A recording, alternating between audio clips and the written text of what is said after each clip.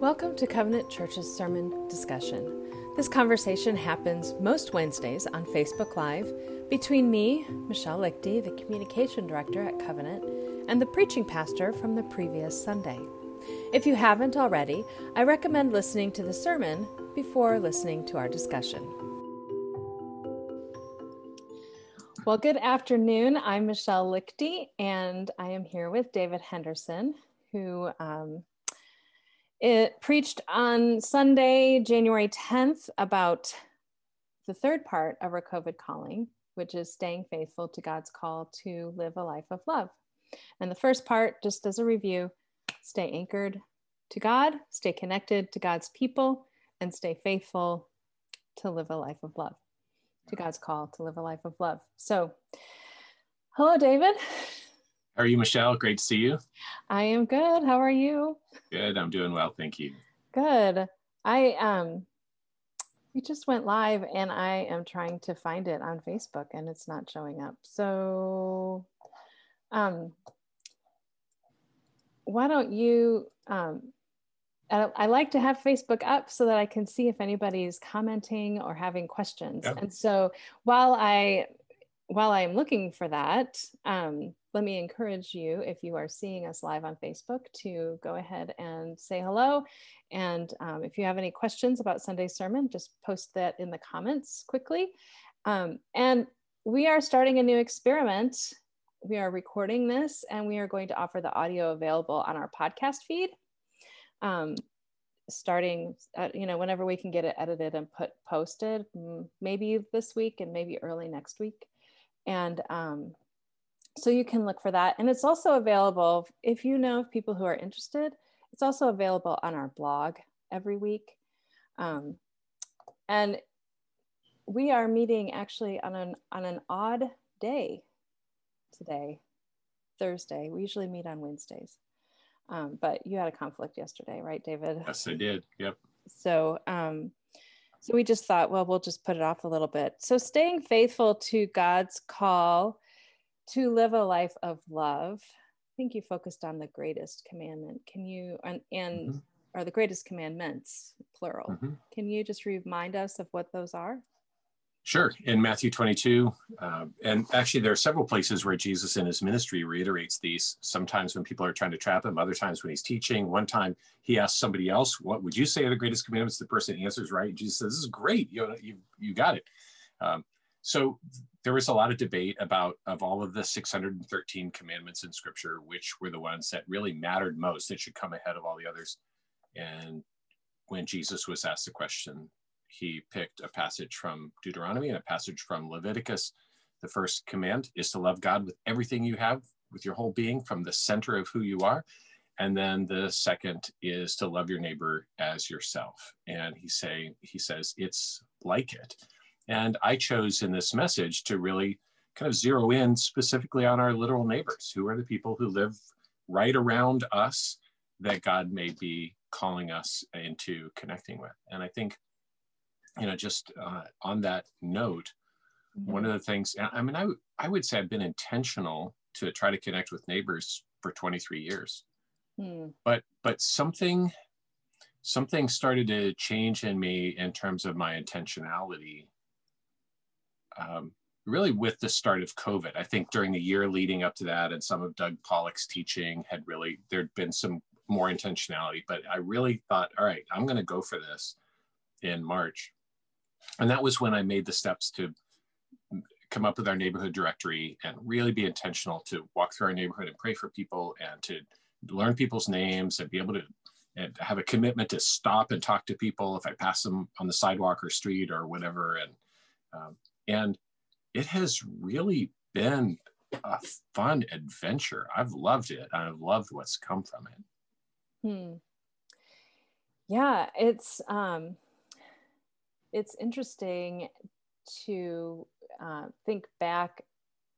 Like, we started talking about this almost a year ago. So it's been probably, 10 months, maybe 9 months. And I have loved hearing the stories of how people have been reaching out to their neighbors, even in these winter months. You know, it's so easy to think like, oh, it's too cold. But really, so far, we've been blessed with a relatively mild winter. Yeah, we really have. And the ability to be outside. So Lori Klarman just commented and said she made her map of her neighborhood and she's I praying love for it. everyone in her area. And so, yeah, I know when I was listening to the sermon, I thought, oh, shoot, if I had known, if I had thought about it, I could have, because created, I have created a map from 2 or 3 years ago of different houses, you know, on a piece of paper that we had in the bulletin. Yep. I think the first time we talked about going to our neighborhood. Yeah, Tom did a great job of walking us through a really practical process there. And yeah. So I still have that somewhere on the server, and I could have pulled that up and posted it online, which I still can do. So if that's something that you're interested in, just let me know, leave a comment, sure. or just email me directly. Most people watching should have my email address if you're on the e-news. I think that's a great idea. Yeah, because I'd be happy to do that. I think one of the fun things, Michelle, for me, as I came to the passage and opening it up, was love your neighbor as yourself. Just sounds kind of, I don't know, like this pithy phrase that it sounds a little bit vague and ethereal, like this kind of high principle. And it was really fun to dig into it and to kind of be surprised by Jesus, not only, I think, doing two things at the same time, really pressing us to say, do you always put yourself first, or are you making time and giving energy to put other people first in your life, following Jesus's own example? And that's very heart probing.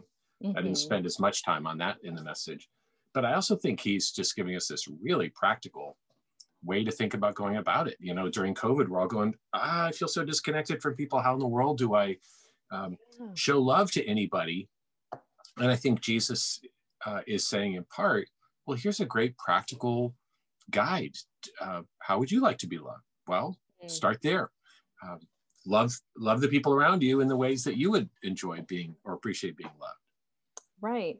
And then I really liked what you said about, you know, imagination is great, but combine that with information. Yeah. Because like, it's great for me to consider loving my neighbors in the ways that I like to be loved, but that doesn't necessarily get to their heart, right? If they're not readers, they don't care if I drop off a box of books at their house. That's exactly right.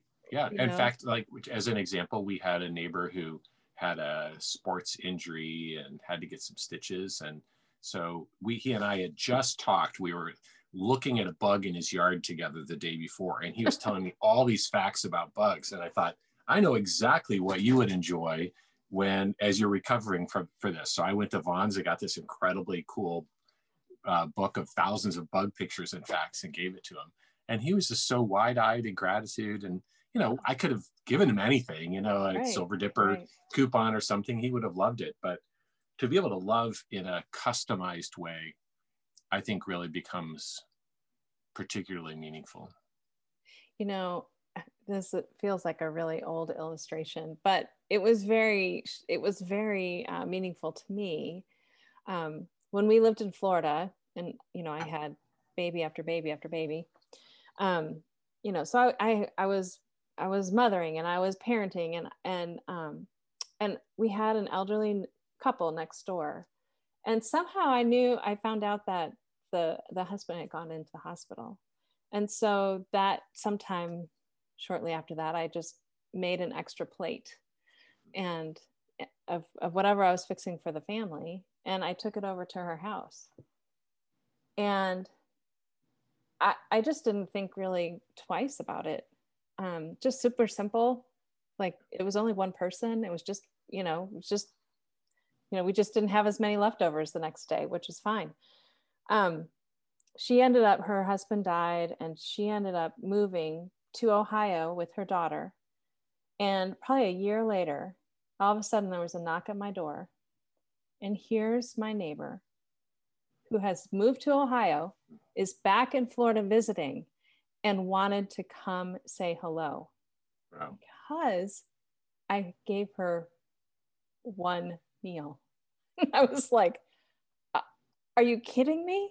Like, I mean, we did not have that huge of a connection, but apparently I ministered to her, you know, like that just blessed her so much that she felt a much deeper connection to me than I had anticipated, I even realized. That's beautiful. It Yeah. just exposes that there's no such thing as a small thing that we do for the kingdom. Because God has this amazing way of multiplying its meaning and its significance. I mean, I got a really moving thank you note for a meal we brought to a neighbor, another really moving thank you note just for helping somebody move something.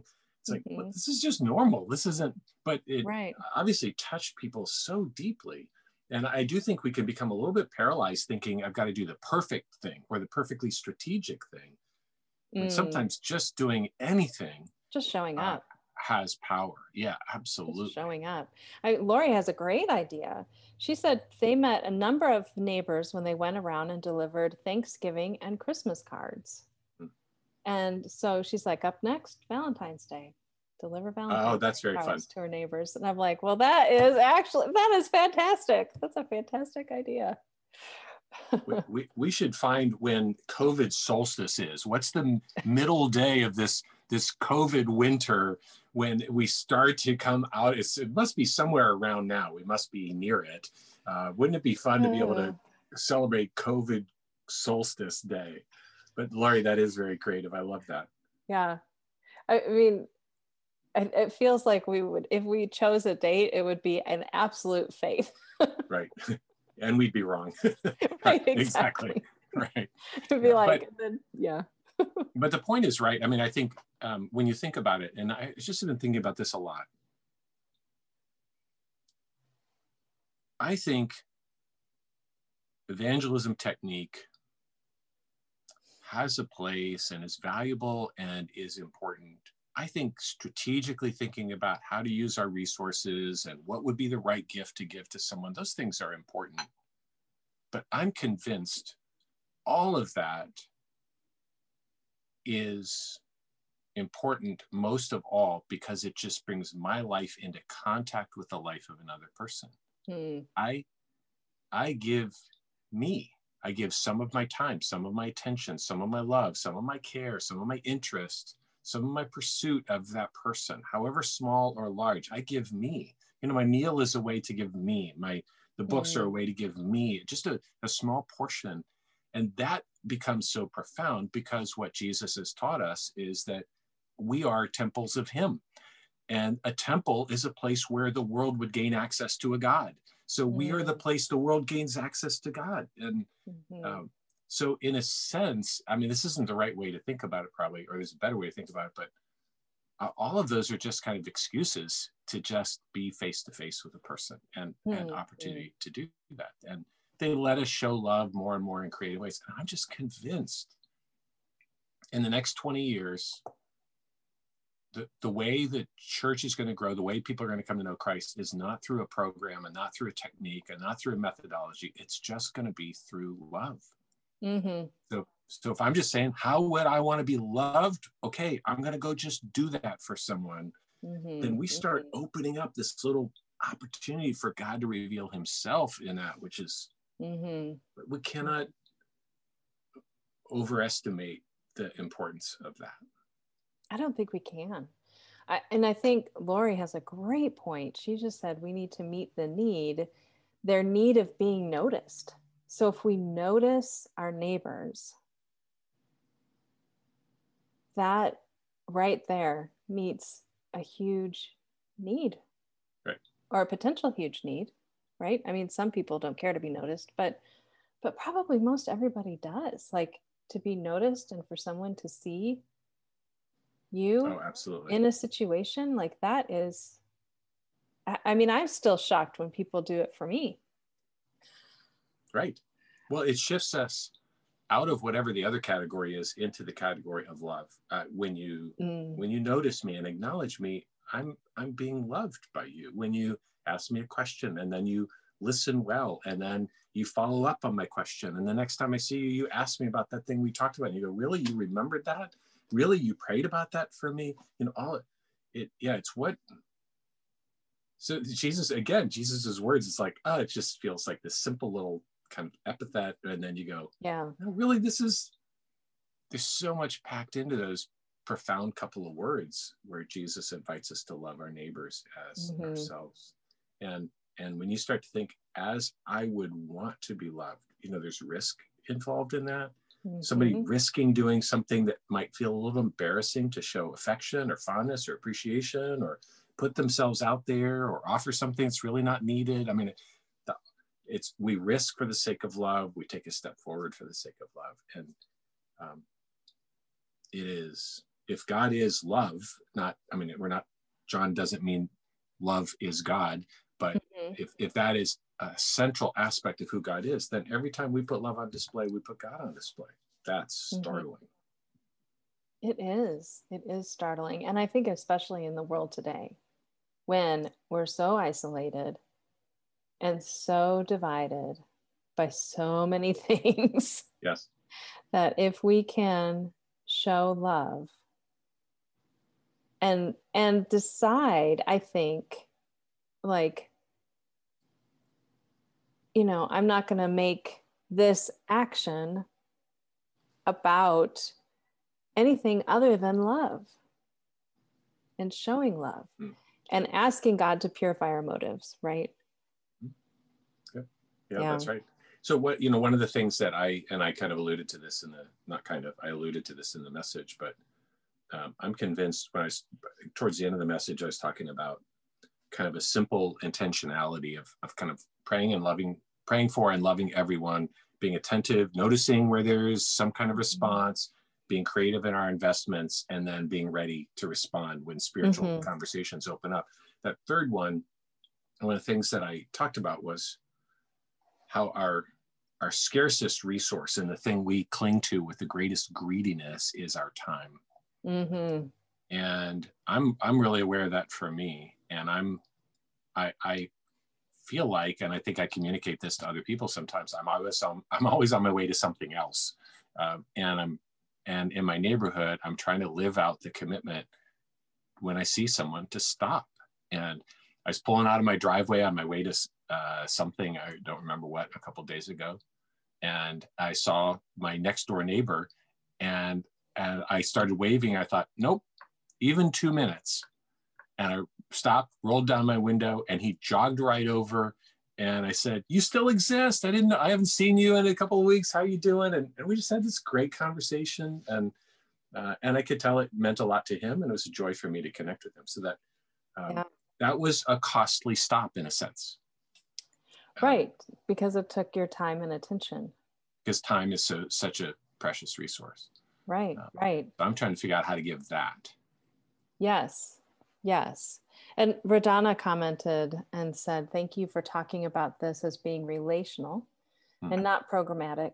If we see our neighbors or anyone, I mean, if any person as a project, then we miss the mark. And I would agree.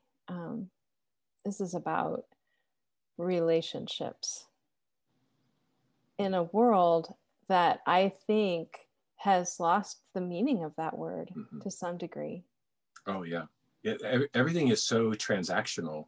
And I think in the depersonalizing of our world, we automatically reduce people to something less than human. And they are either an obstacle to me or some source of something from which I can benefit, which both have us very much. It's me, it's about me and my agenda and what I'm doing. And to be able to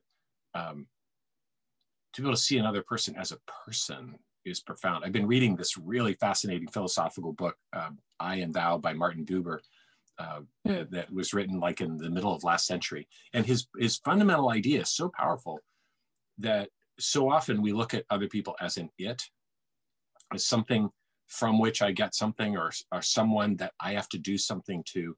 And when we shift out of that into seeing the other person as a you, as a person, suddenly then I shift out of this transactional thing to a relational thing. And I think we can do evangelism as a transaction.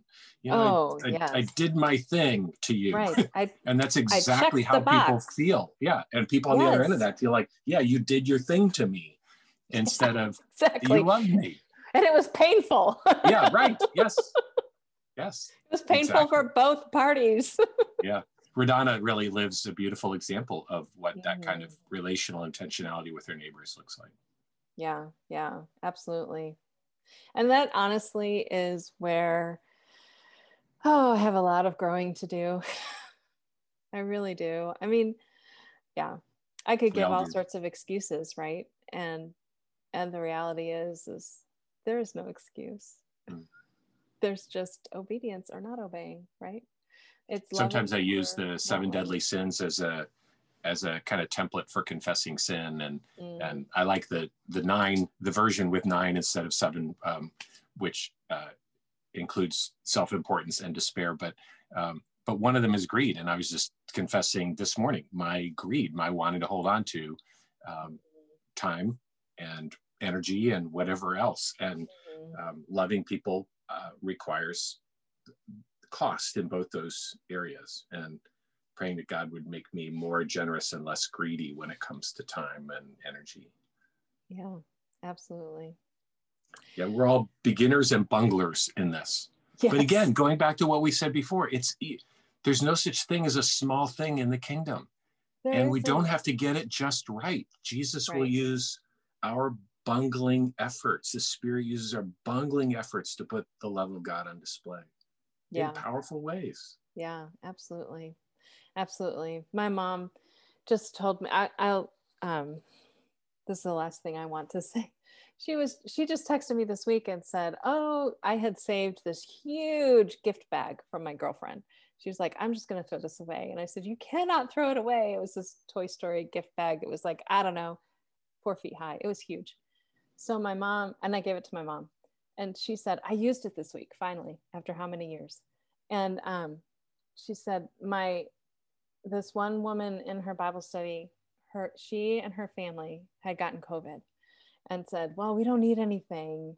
It's fine. And so my mom said, but she has small children and everybody's, not necessarily super sick, but they're sick and it's just, they're quarantined. And so she just put a bunch of treats and fun activities for the kids and took it over to this friend's house. And she said, she was really touched. She couldn't believe that I would spend the time to gather these things and take them to her house. And I was like, that is a good example of loving your neighbor. Oh, yeah. Even if she isn't right next door. It's just. Absolutely. Yeah, that is a great picture. Yeah. So any last thoughts? I think, too, one was where you started in this conversation, which is how many of our covenant family are already doing this and trying new ways to do this in ways that are deeply encouraging for me to see. I loved hearing so many stories coming out of this time when people are saying, I don't know how to do this. And then they're finding out really creative ways to do it. And so then I think, and with that also just comes the encouragement of the people of God, but the encouragement of this passage and of the Spirit of God within us. We can do this. And I think God intends for us to do this. I love that the translation. I think I shared this during the sermon. The Message translation of the 1 Peter 3:15 passage says something like, "Be prepared to tell people why you live the way you do." And I thought, yeah, people should look at us, every one of us. It doesn't matter how long we've become a follower or been a follower of Christ. There should be something of intentionality about the way we live and the way we love that people should go, well, how do you account for that? And should move them eventually to be asking us. So I think we can this is the work God is already doing in us and through us.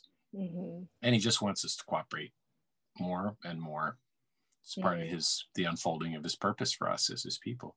And again, I'm convinced that evangelism isn't going to be the thing that is going to grow our church and grow the kingdom.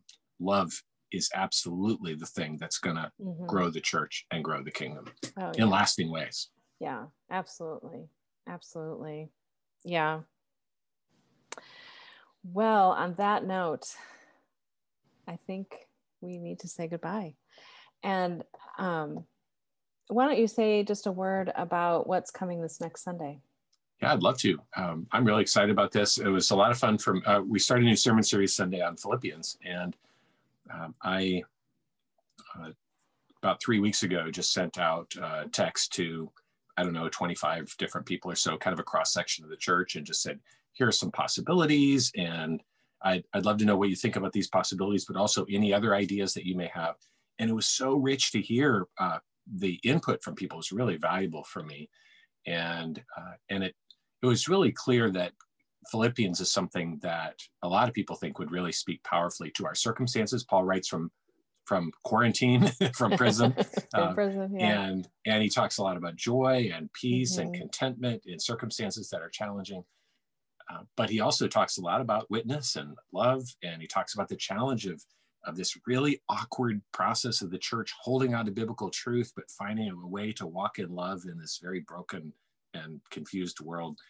So I think the topics are going to be really relevant, and that'll be our sermon focus from now through the end of May. And I can't wait. Oh yeah, that sounds fun. Yeah. Great. Thanks for asking. All right. Well, good. Thank you. Thank you for joining us. Our friends on Facebook, and for commenting. I love seeing all the comments. So thank you for that. It helps enrich our discussion. And thank you, David, for your time today. Joy to be with you. Thanks, Michelle. All right. We'll see you guys on Sunday. Grace. Bye. Bye.